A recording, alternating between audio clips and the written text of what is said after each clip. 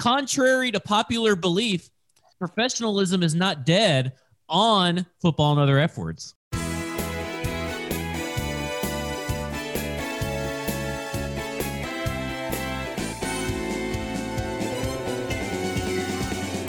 Welcome to Football and Other F Words. I'm your host, Michael Gillum.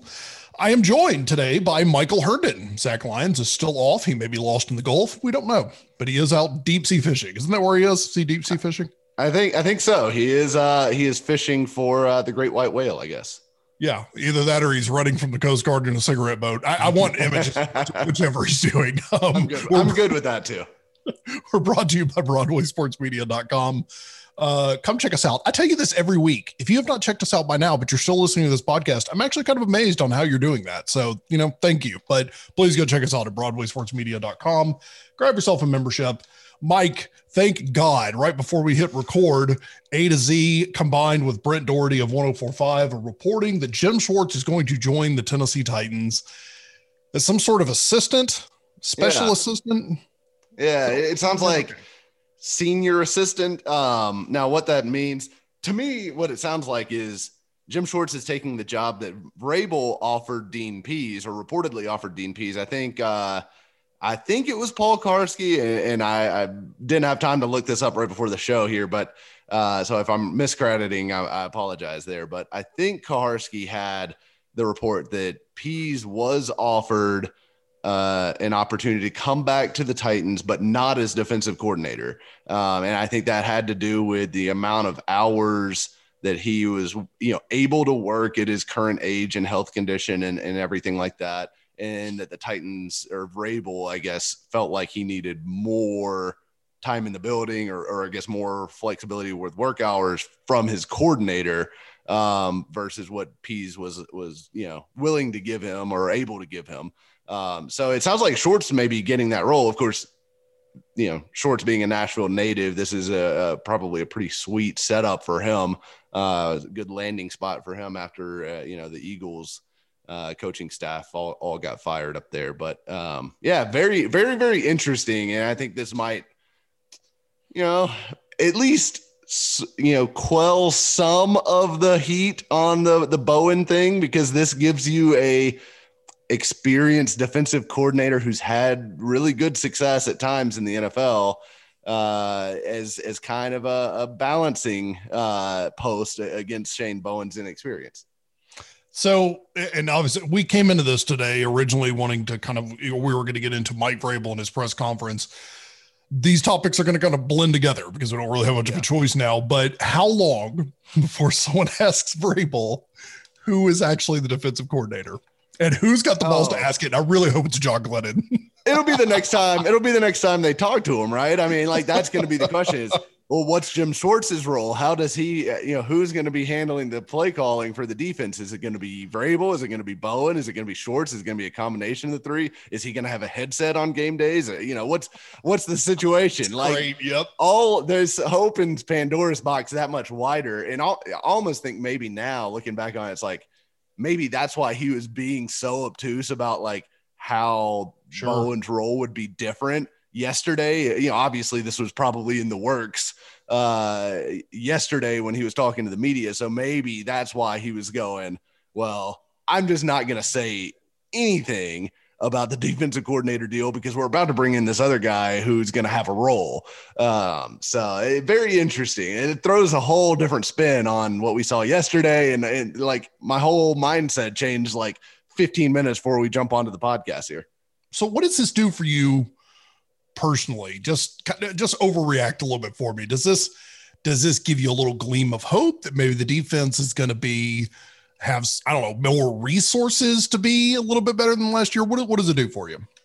I like it. I mean, I've always thought Schwartz was a good defensive mind. He's had some really, really good defenses during his coaching career in Philly, obviously in Tennessee under Jeff Fisher, which, originally got him the opportunity to jump at a head coaching position with the Lions.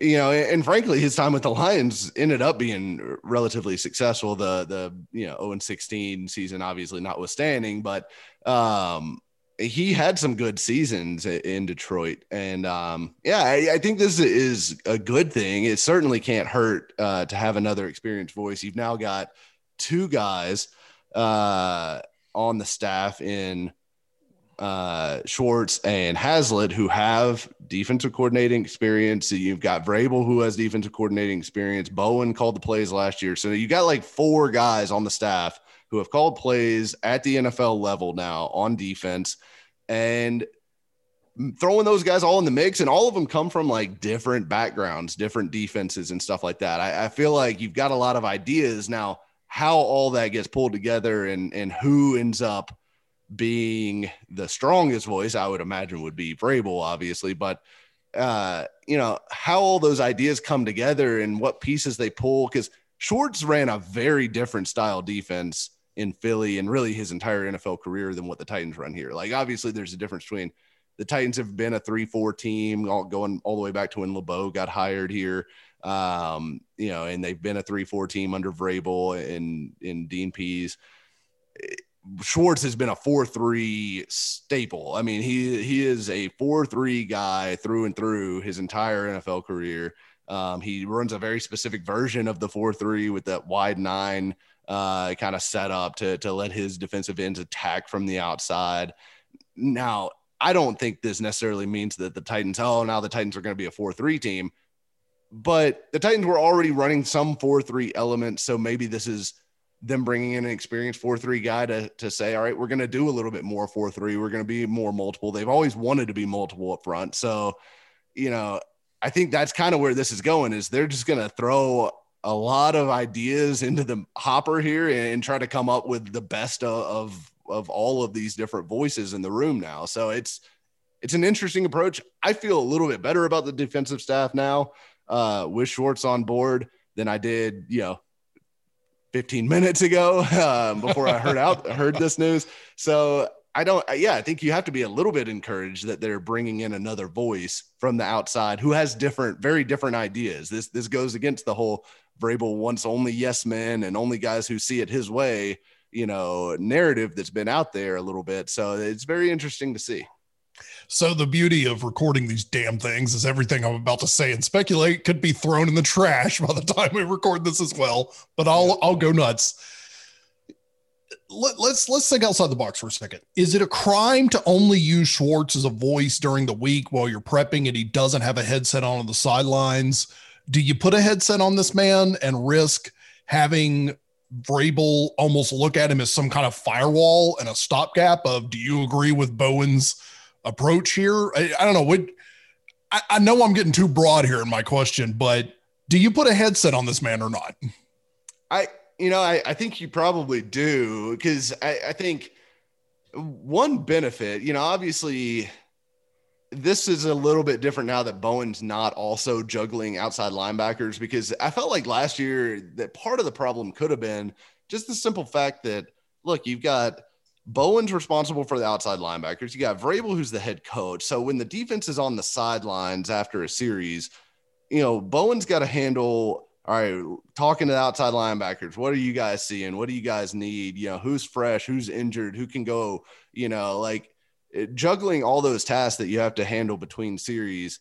And then he's got to also be ready to call the next series, right? And Vrabel's doing all of his head coaching tasks. I feel like those guys were probably stretched a little thin on game day, especially given that Vrabel had 1 year of play calling experience and Bowen had 0 going into it. So it's not like these guys were super experienced in this role anyway. So I think having Schwartz, having another set of eyes, if nothing else, you stick Schwartz up in the booth and maybe you have Bowen down on the field, and Schwartz has given Bowen, hey, this is what I'm seeing. This is what they're doing. This is what we need to do next series. And Bowen's able to incorporate some of those ideas and obviously bring his own view and what he's hearing from the players that are coming off the field. I think it gives you more, but you've got to have him have an influence on game day, I think. Yeah, absolutely. So let's pivot a little bit and talk about Mike Vrabel's press conference from yesterday. Of course, we were recording this on a Wednesday. Mike Vrabel had some press availability yesterday on a Tuesday. It is Wednesday, right? Am I insane, or is it Tuesday? It's Tuesday. It's My Tuesday. God. Yeah. It's been a long week already, people, and I'm not even done with Tuesday. It's second Monday. Mike Vrabel was available on Monday to the press. We're recording this on a Tuesday. Nothing surprising came out of this, but of course, there's all the usual stirrings of the fan base on Twitter, which I'm sure you're surprised about. But let's start with the first one. Vrabel asked on what changes in draft evaluation process after the Isaiah Wilson debacle. And he pretty much said nothing, which was continue to do our due diligence and trust the process. It's a bullshit answer. We know it's a bullshit answer, but does it bother you that he doesn't answer that question? A little bit. I mean, like, and now I think with the Schwartz news, I think that changes a little bit of my view of this, because I feel like now I looking back on it, it's like, okay, well, he didn't want to say anything specific about the role of the defensive coordinator because he had information, obviously, that no one else had, that they were about to add Jim Schwartz and that was going to change things. And he didn't, he wasn't going to let that out of the bag in a press conference answer. But he did, looking back on it, he did hint around at the idea that the staff may not be fully complete yesterday, which was interesting and eyebrow raising at the time, but I probably didn't give it as much attention as I probably should have, looking back, because now obviously we know, like, this is happening. So yeah, I think it's frustrating, right? Because you want your coach to at least give you something. Like, I mean, the Titans fans aren't asking Vrabel to peel back the playbook and talk about the details of why they coach things specifically and how they're going to go about defeating their opponents. They're not asking him to give away like the Coca-Cola secret recipe in these press conferences, right? But you could at least talk about, like, oh, this is why I felt good about promoting Shane Bowen to defensive coordinator. Like, I think that gripe still stands, because you could talk about why you like Shane Bowen and what you may see in Shane Bowen that nobody else does. Because, he knows it's an unpopular hire. You could tell by the way the wording was placed in the article that the team released when Bowen and Downing were promoted.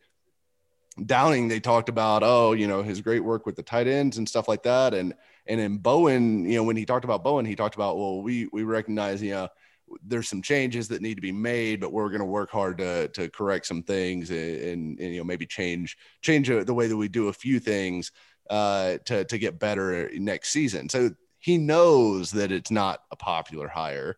I don't know what the harm would be in him just coming out and saying, like, look, Shane, you don't have to throw the players under the bus, obviously, and say, like, well, obviously we can't do anything with Wyatt Ray at outside linebacker. Like, I mean, he's not going to say that, but, come out and say, well, Shane, he's a very organized coach, even if it's just platitudes, like, give us something, some insight into why you did what you did.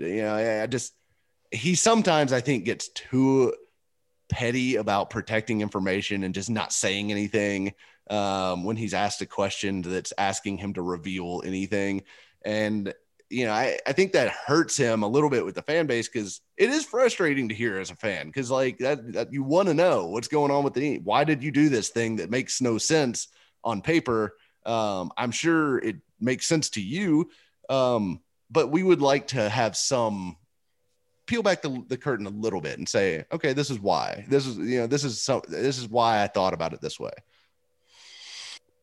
I'm conflicted on this, because I've said multiple times in this podcast, and I stand by it, that Mike's spiel, Mike's thing, and I don't even want to act like it's an act, because I genuinely believe this is how he is, but it's fine and all when you're winning.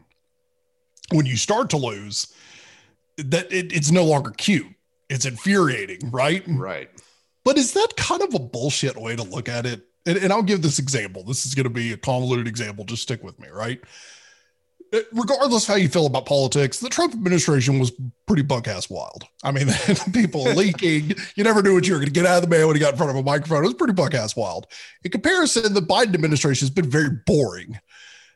But a lot of people are criticizing the press right now because they're asking the Biden administration pretty crazy stories or questions because they don't have a lot of crazy stories to elaborate on. So people are hammering the press saying you're just looking for something to talk about. So are the press just mad because they don't have anything to talk about with Mike Vrabel when things are, or like with a coach when things get bad? Can we not have it both ways, or do we just need to accept the fact that this is how sports reporting and press conferences are and stop trying to get actual real human responses out of someone like Mike Vrabel?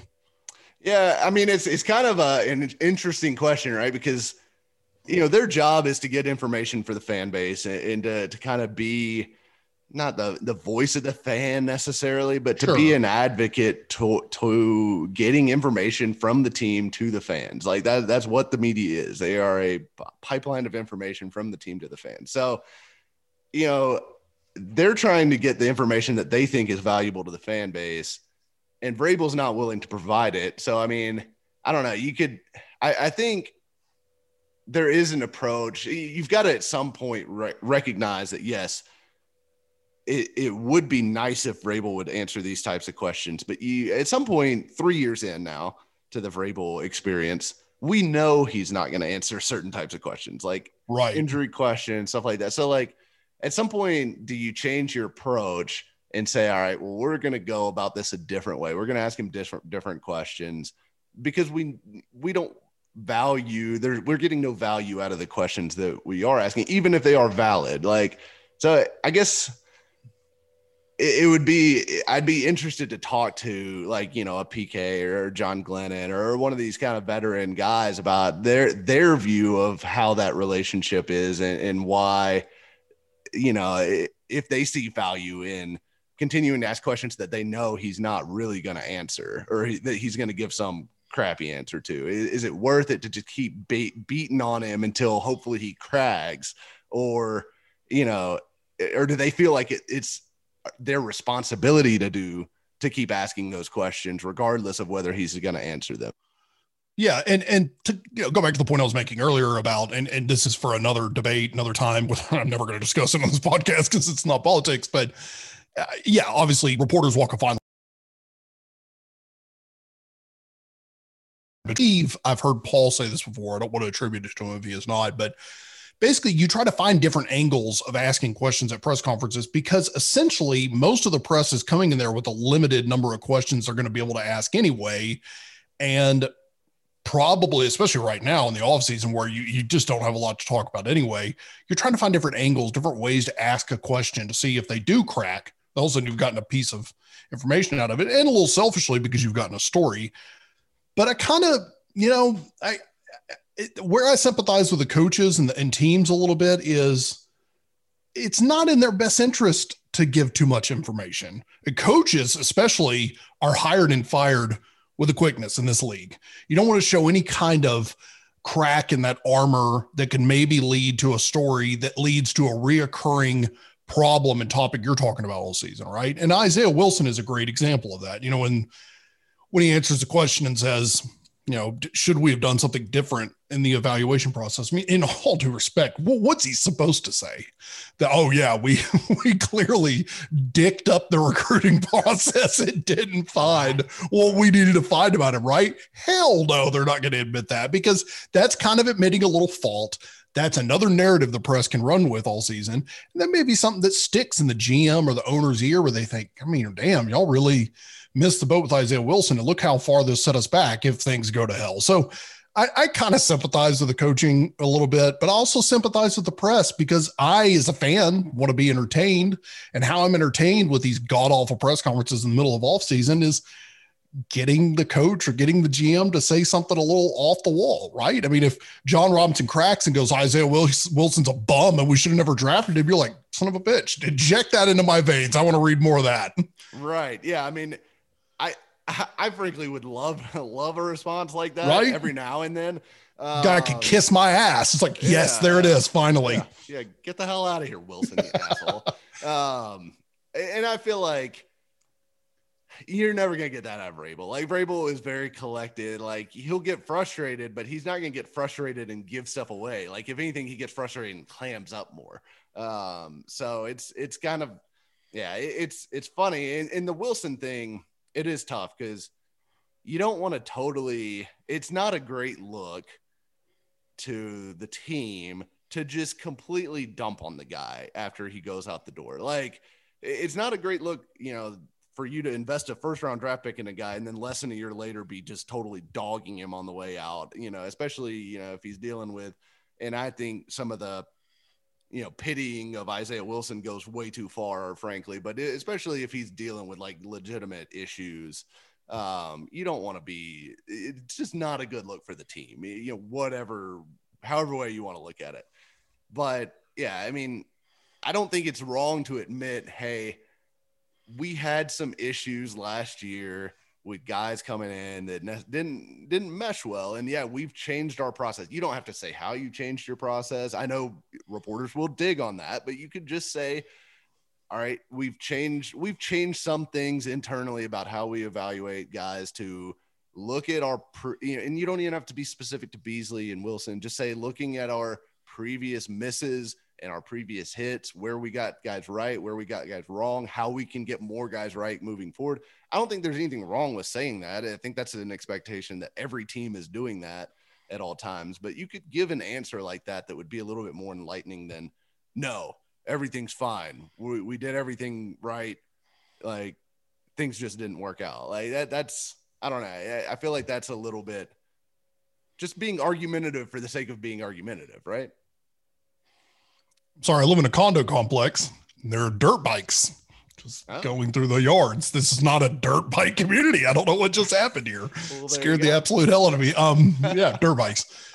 Yeah, I mean, and the thing is as a fan, you got to trust that, like, guys like Robinson, they don't get these jobs without being high functioning, almost CEO, C-suite type individuals who know how to self-evaluate and make changes with the best of them. I mean, you gotta believe that after this Isaiah Wilson debacle, there was some absolute self-reflection in that front office of, I guarantee they probably went to the scout or to Georgia and said, we need to discuss what the hell is going on here, because you clearly didn't tell us some stuff. But in reality, there was definitely some self-evaluation there. But and I think that brings us to kind of another point. And I see people take Vrabel and Robinson at their word in these press conferences. Like, literally, this is what they said in the press conference, so this is exactly what they're doing. They say stuff in these press conferences all the time that they are either being intentionally misleading, or maybe not intentionally misleading. They are intentionally saying stuff that does not reveal plans that are currently in the works, right? So, like, they may have stuff going on that they're changing or that they're doing behind the scenes, but they're not necessarily wanting to come out and say, X, Y, and Z. And I'm not talking specifically about changing the way you look at a draft prospect or a Beasley signing or whatever, but you have to be careful about what you listen to when these guys talk, because a lot of times they're just saying stuff because they're trying to get through the interview, right? Like, they're not right. Like, I know somebody said something about, John Robinson talked about, didn't want to do any restructures if he didn't have to. Of course he doesn't want to have to do any restructures if he doesn't have to. No GM in the NFL wakes up and is like, I really want to restructure some deals and kick some money down the road that I'm going to have to pay for in future seasons. They would love to have to not have to touch any of these contracts and just let them run, because that's the quickest way you get through them and can, guarantee yourself more cap space in the future. But I don't think that's him saying, I'm not going to do any restructures. It's him saying he doesn't want to.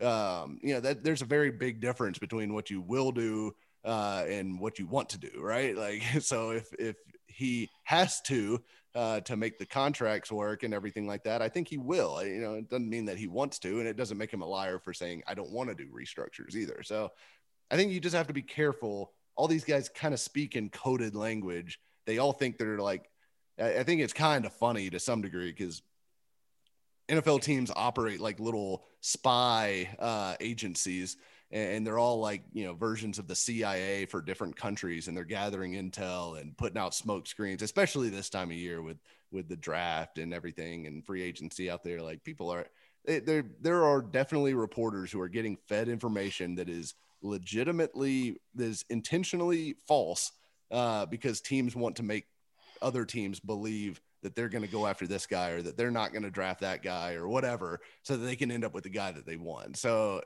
you just got to be careful out there with what some of these guys say in the media. Right.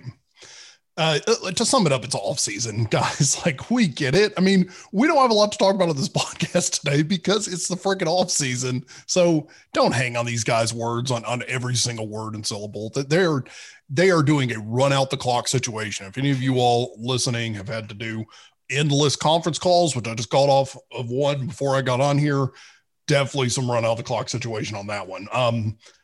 So one final note on Isaiah Wilson, since Zach is not here, I'm going to talk about him all I want. Isaiah Wilson was paid a $924 performance bonus last year for his one snap where he fell on his ass. I love that there are performance bonuses tied into the CBA, but basically, to quote Paul Garski directly, anything that finds Isaiah Wilson's 4 snaps, a PAT, and 3 kneel downs worthy of any financial reward is broken or a joke. I'm sorry. He's exactly right. Yeah. Oh, they need to go get that 924 specifically from him. Not $924. How many minutes in the strip club do you think that is for Isaiah Wilson? That's definitely 30 seconds. You can measure that $924 in seconds. By the way, still on social media, still apparently drinking lean. Good luck, buddy. That's not going well for you. What a mess. Before I let you go, what are you watching right now? On TV? Yeah.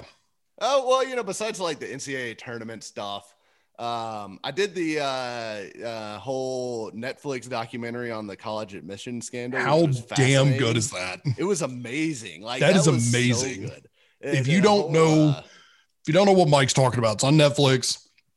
I think it's literally called the College Admissions Scandal. It's kind of a documentary / reenactment, but they do, all the actors speak the lines exactly as they were written in the FBI wiretaps, and it's phenomenal. Even if you knew a little bit about this story, you will learn so much more, and it's going to infuriate you, especially for any of those that it's going to absolutely infuriate you. It's fantastic. I'll tell you one not to watch on Netflix is The Last Blockbuster. It was a waste of my time. Oh, yeah, I watched that too. I was like, what's the point? Like, they spent like all this time. Like, I was like, when we got to the end of it, I enjoyed like the nostalgia thing for like about 30 minutes. I was like, this could have been an hour shorter than it was. Like, just fast forward. Like fast forward 20 minutes into it where they start talking about the actual demise of Blockbuster and how it went down. I enjoyed and stop watching the last 45 minutes of it where they just continually talk about, the smell of Blockbuster. Yeah. And then who's the director of Super Size Me goes out there, and it's this painfully long scene of him walking around going, I recognize this movie. Oh, it was so much fun to come in and rent videotapes too. We covered that in the first hour. I hated the whole, like, everything after the part where they actually explained how Netflix and Blockbuster and like the whole climate that kind of led to Blockbuster going under. I had no idea about a lot of that stuff, and that was really interesting. But you can stop watching as soon as they move off of that topic. You can stop watching it, and you'll enjoy it a lot more probably, because like you get a little bit of the nostalgia hit, you get some good actual information, and you lose the 45 minutes of like just waste of time, hot breath coming out of that pod or that that documentary. Let me spoil the end for you. There is still one Blockbuster left. It's in Bend, Oregon. There are no more Blockbusters in Alaska. It's only the one in Bend, Oregon. And Dish Network, who now owns Blockbuster, extended their agreement, so it's going to stay there. The end. Don't worry about the last 45 minutes of that terrible documentary. Yeah, it's so bad. Like, and I got to the point where, like, I was so mad. I wasted all that time on it. I was too far in. I felt like to just stop watching, because I was like, they might have something really cool saved for the end of this. And I just kept watching. And by the end of it, I was just like looking at my phone, like with it in the background, like just kind of glancing up every now and then to see if they'd moved on to anything interesting. And they never did.